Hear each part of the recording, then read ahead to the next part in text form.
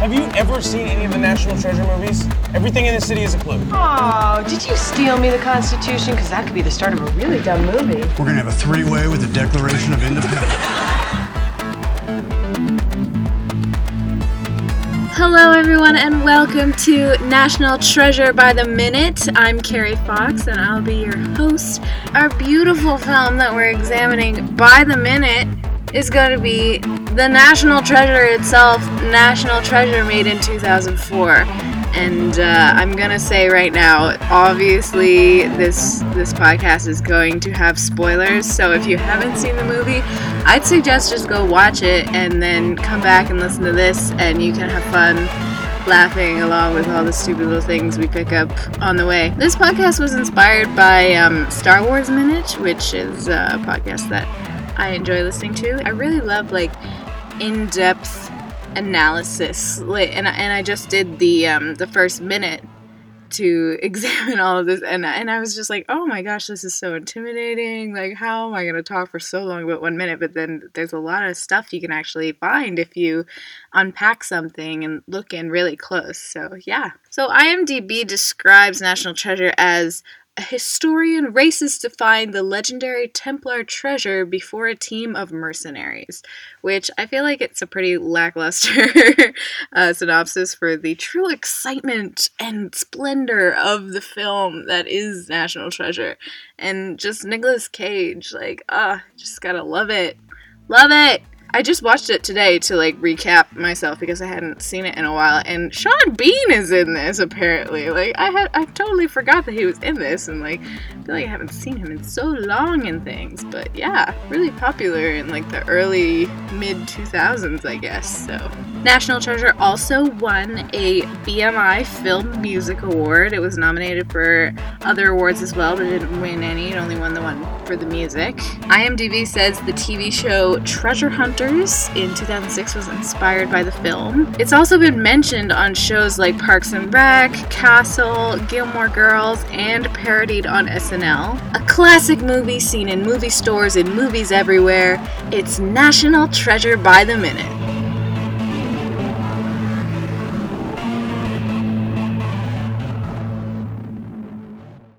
This movie exists on such a weird plane of existence of it's a PG rated film, but it's so appealing, I feel like, for me, I'm 23 now. I just had my birthday a couple days ago, and I feel like I kind of grew up with this film, and it was very exciting to watch it when I was younger, but I feel like it's really stuck with me. It's kind of almost like a cult classic, but it obviously doesn't I don't know, it's this weird mix of cult classic but also kids adventure flick, and I think that's a really interesting blend, and I feel like it's fun to almost just examine it ironically from this outside perspective, because it's such an odd film in a way, just because Nicolas Cage combined with the complicated mystery of the founding fathers and everything, and it's just a very different film than you often see in the theater. So yeah, that's why we're exploring it, and I just think it'll be super fun because it's just a very unique film. Okay, so let's get into it. We're at minute 0. Wow. The first 5 seconds we get this period of blank black space. And this is really where we're just building the anticipation. It's putting us in the mood. It's basically just taking some time for the audience to quiet down, get ready to view the film, and we're getting excited, which is really what it's all about, man. You can't just go into a film without having any preparation, thoughtfulness beforehand. So it's basically what the first 5 seconds are about, and I really appreciate it, coming from a theater background as well. I feel like it's the calm before the play starts, just that moment of total silence that's just really powerful to me. And so as the silence ends, we hear some ambient noises coming in and some of the soundtrack coming in, and we see the Disney logo appear, the Walt Disney Pictures logo, and the ambient noises kind of peak as the star goes over the Disney castle, which is kind of interesting because they're looping the soundtrack in with the action, which obviously is just a convention of how it emphasizes the animation. But I just thought that was kind of cool. Something cool to observe. I'm just going to pull up the movie real quick. Don't even have the movie on. The interesting thing about the Disney logo actually is that before the movie got its PG rating, it was under Touchstone Pictures, which is part of Disney. But when it got its PG rating, it found that like the movie was going to be more for like a children's audience or younger audience, so they put the Disney label on the film. And I got that from IMDb, so correct me if I'm wrong, but that's basically where I'm getting all of my facts. Like, I don't know these things. I'm trying my best. I'm trying so hard. Another interesting thing about the Disney logo is that it did not include the castle until they premiered The Black Cauldron in 1985. I don't know if any of y'all remember The Black Cauldron. I was born after that, 8 years in fact, but I do remember it being on like the VHS trailers for the Disney movies we had at our house, so I mean, it's kind of nostalgic for me, even though I haven't seen the movie, but I remember that trailer and like thinking it was so cool and wanting to see the movie, but I never have. I should watch it. The D in Disney always stumped me as well. Like, I never realized it was a D until high school. Like, I always thought it was this weird squiggly thing, and like, it was just like Walt Disney. Like, oh, it's an actual D. Like, please take some calligraphy classes, Walt. It's probably similar to my own learnings of another kind of D in high school, but that's another story. Next, we see the Jerry Bruckheimer Films logo. We're traveling along a road somewhere, which appears to be the Midwest of the U.S. Lightning strikes a barren tree, and it becomes full again. What's interesting is that the logo doesn't include the title like it often does, so thinking maybe it's like written in invisible ink or something, because the whole invisible ink theme of the film, but I don't know, that one maybe I'm reading too much into it.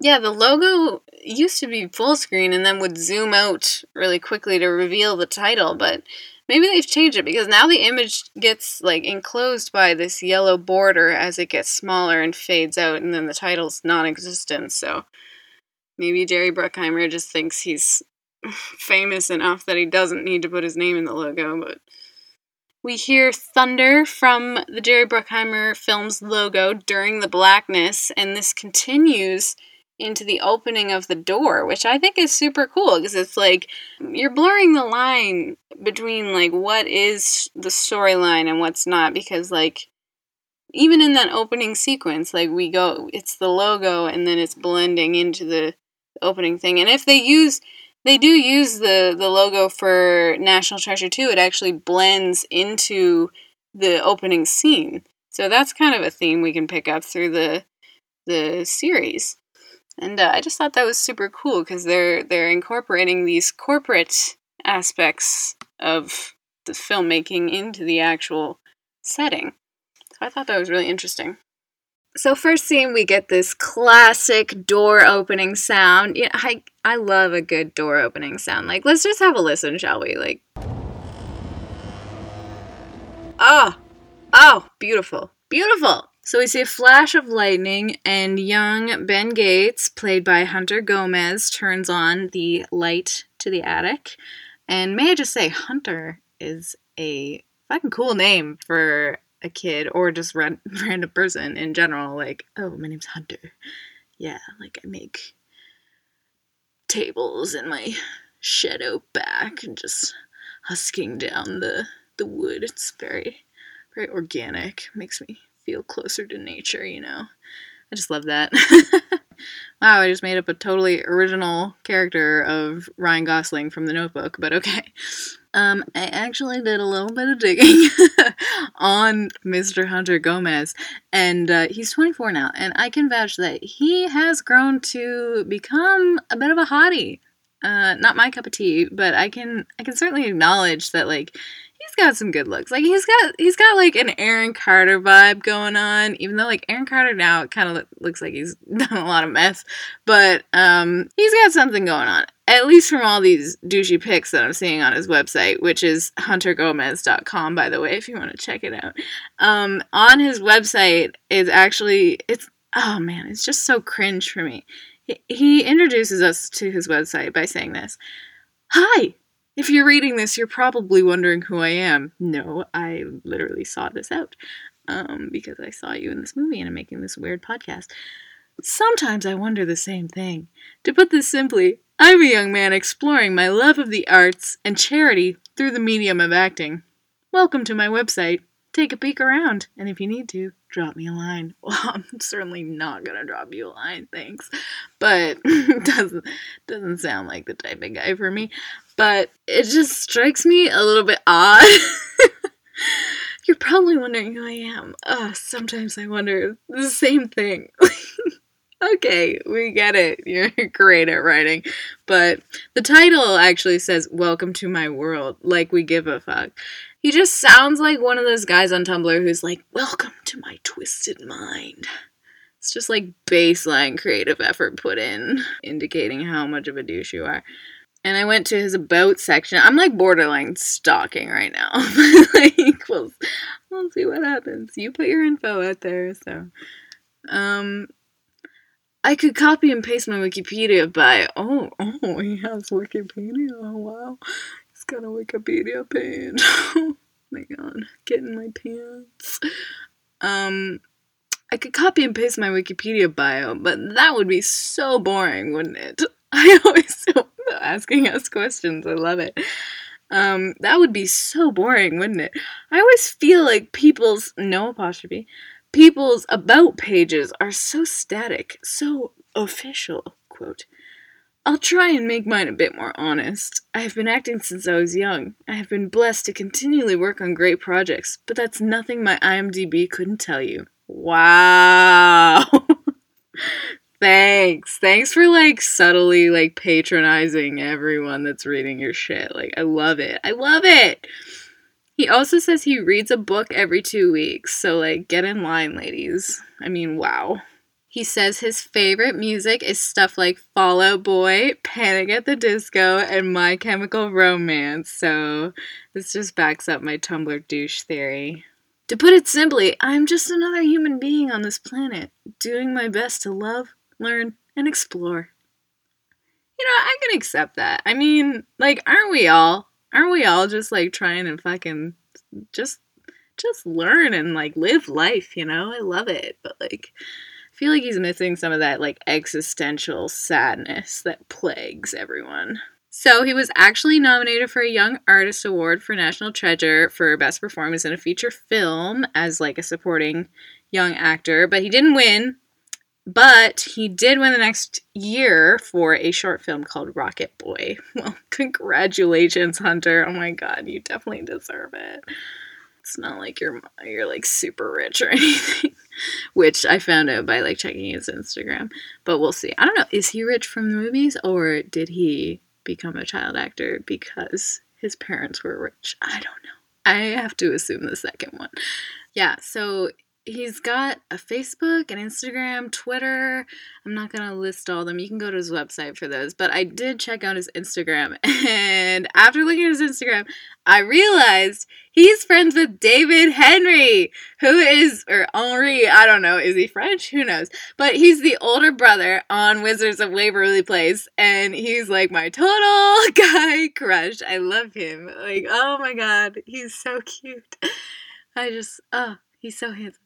So instead of following Hunter, I just followed David. So, like, screw you, Hunter. I don't care. I just care about my sexy man. Sexy man, Henry. David, whatever. Henry, who cares? Oh my god, he's such a douche. Like, I'm just looking through his Instagram right now, and it's just, like, a picture of him doing, like, a what's up pose, like, in front of a Ferrari that says, Racing Ferraris at 3, in Bible study by 5. What's up? Oh, God, why? I hate it. It's always like the creepy, like, Bible thumping, like, families that are in show business. So weird. He also seems like kind of racist. Like, he has a picture of Jesus and is like, as Christians around the world are executed in Iraq, Libya, Sudan, and Nigeria, I am honored to give testimony. Like, what? What? Like, why bring that up? Like, first of all, like, let's, like, failing to understand the nuances of many, many conflicts in many parts of the world. I don't know. I don't even know what he's talking about. Like, I haven't read on the news a lot of, like, Christians being murdered, but correct me if I'm wrong, there's been a lot of, like, people of differing religions and Christianity murdered in the world, but who knows? Who knows? Somebody, he has a picture of him with, like, Bill Clinton, and one of the commenters just commented Monica Lewinsky with, like, the sexy, like, side-eye emoji. I love it. I don't want to examine all the implications of that, but let's just laugh. I love that noise I just made. Okay, so back to the film. Why don't we just get back to the film? We see him switch the lights on and literally, like, every lamp in the room turns on somehow. And I just feel like this is just a convention of film that you don't notice normally, but obviously I watched this minute over like a million times and I was like, well, that's a mistake. But yeah, so he switches on all the lights in the room, and like if this were real, he'd like flick it on, climb over all the junk to turn on the light in the corner, then turn on the lights on the desk. Like, I feel like this is pretty high-tech 70s shit to have, like, all the plug outlets hooked up to that one switch, so, I mean, I guess if you want to plug something in and have it work, you've got to have all the lights on, too, so, I don't know, maybe that's just how people lived back then. I wouldn't know, I'm so young, such a youngin', those damn millennials. Lightning and thunder happen at the exact same time, which is another convention. I mean, in real life, you see the lightning first, and then you hear the thunder a couple seconds later. So if this were true in the film, the lightning would be, like, right next to them, and they would probably be, like, having to be in the basement, like, sheltered or, like, evacuated. I have no idea. I haven't personally been in, like, a lightning storm that close, but who knows? Maybe in the 70s it was just like this all the time. Yeah, so clearly wouldn't make sense in real life for the sound to be that way, but that's just something that you pick up when you watch films all the time. I mean, I have no life, so. So he flicks on the light. We see an exposition title that indicates that we are in Washington, D.C. in 1974, which I find suspicious. Like, did they have electricity back then? Because, like, I doubt it. Classic flashlight into the camera lens shot that we see as he looks around the attic for whatever he's looking for. We don't know yet, do we? We're gonna find out, though, I'm sure, in like 3 episodes. I feel like back then they made flashlights like so flimsy. Like, if you look at the rim, it looks like plastic. And I feel like all the flashlights I interact with in my life are like metal, like strong metal.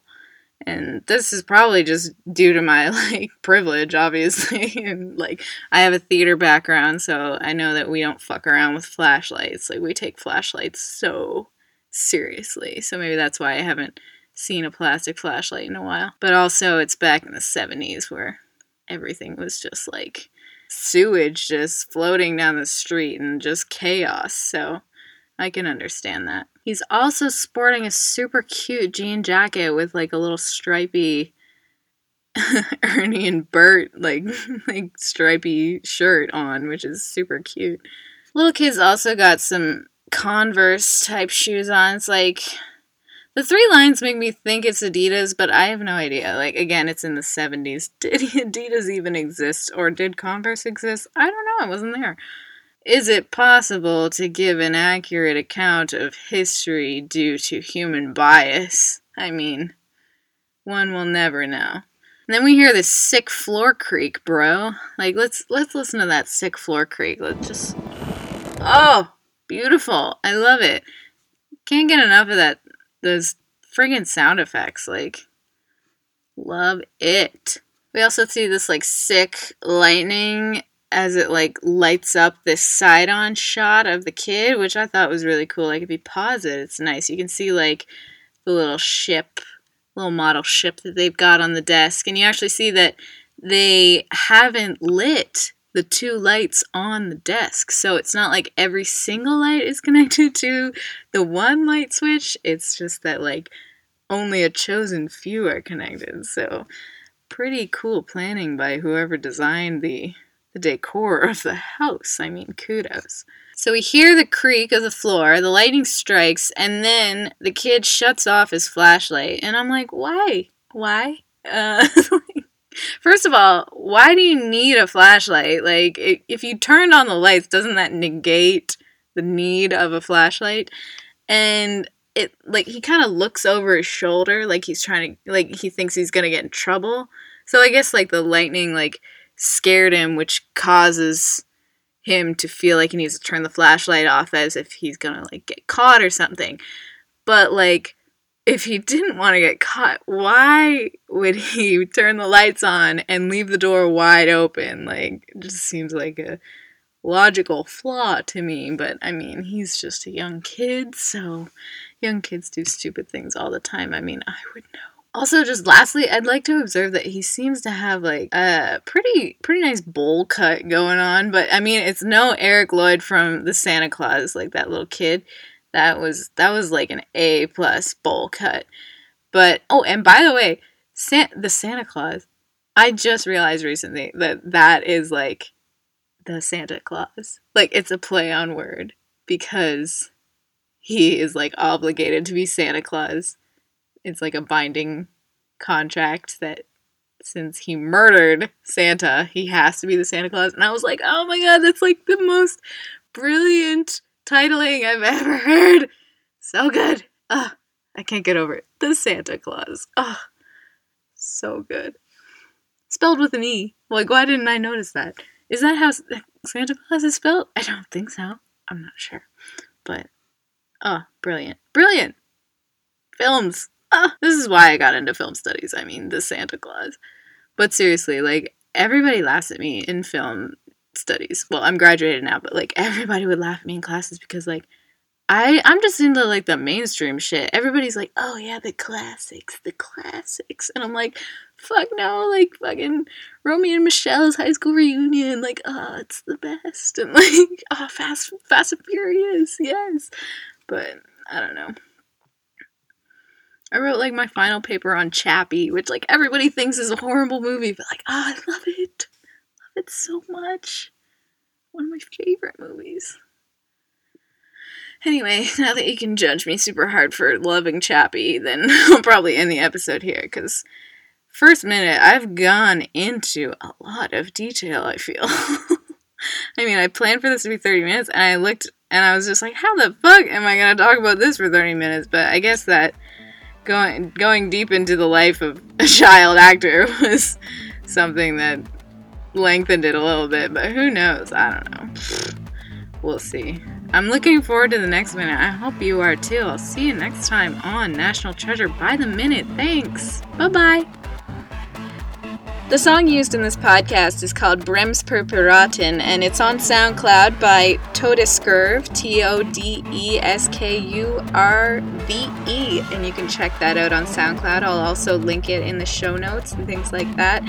Really appreciate using Creative Commons license so that people can use their music on things like these. So I thank you very much, and you guys should check that out.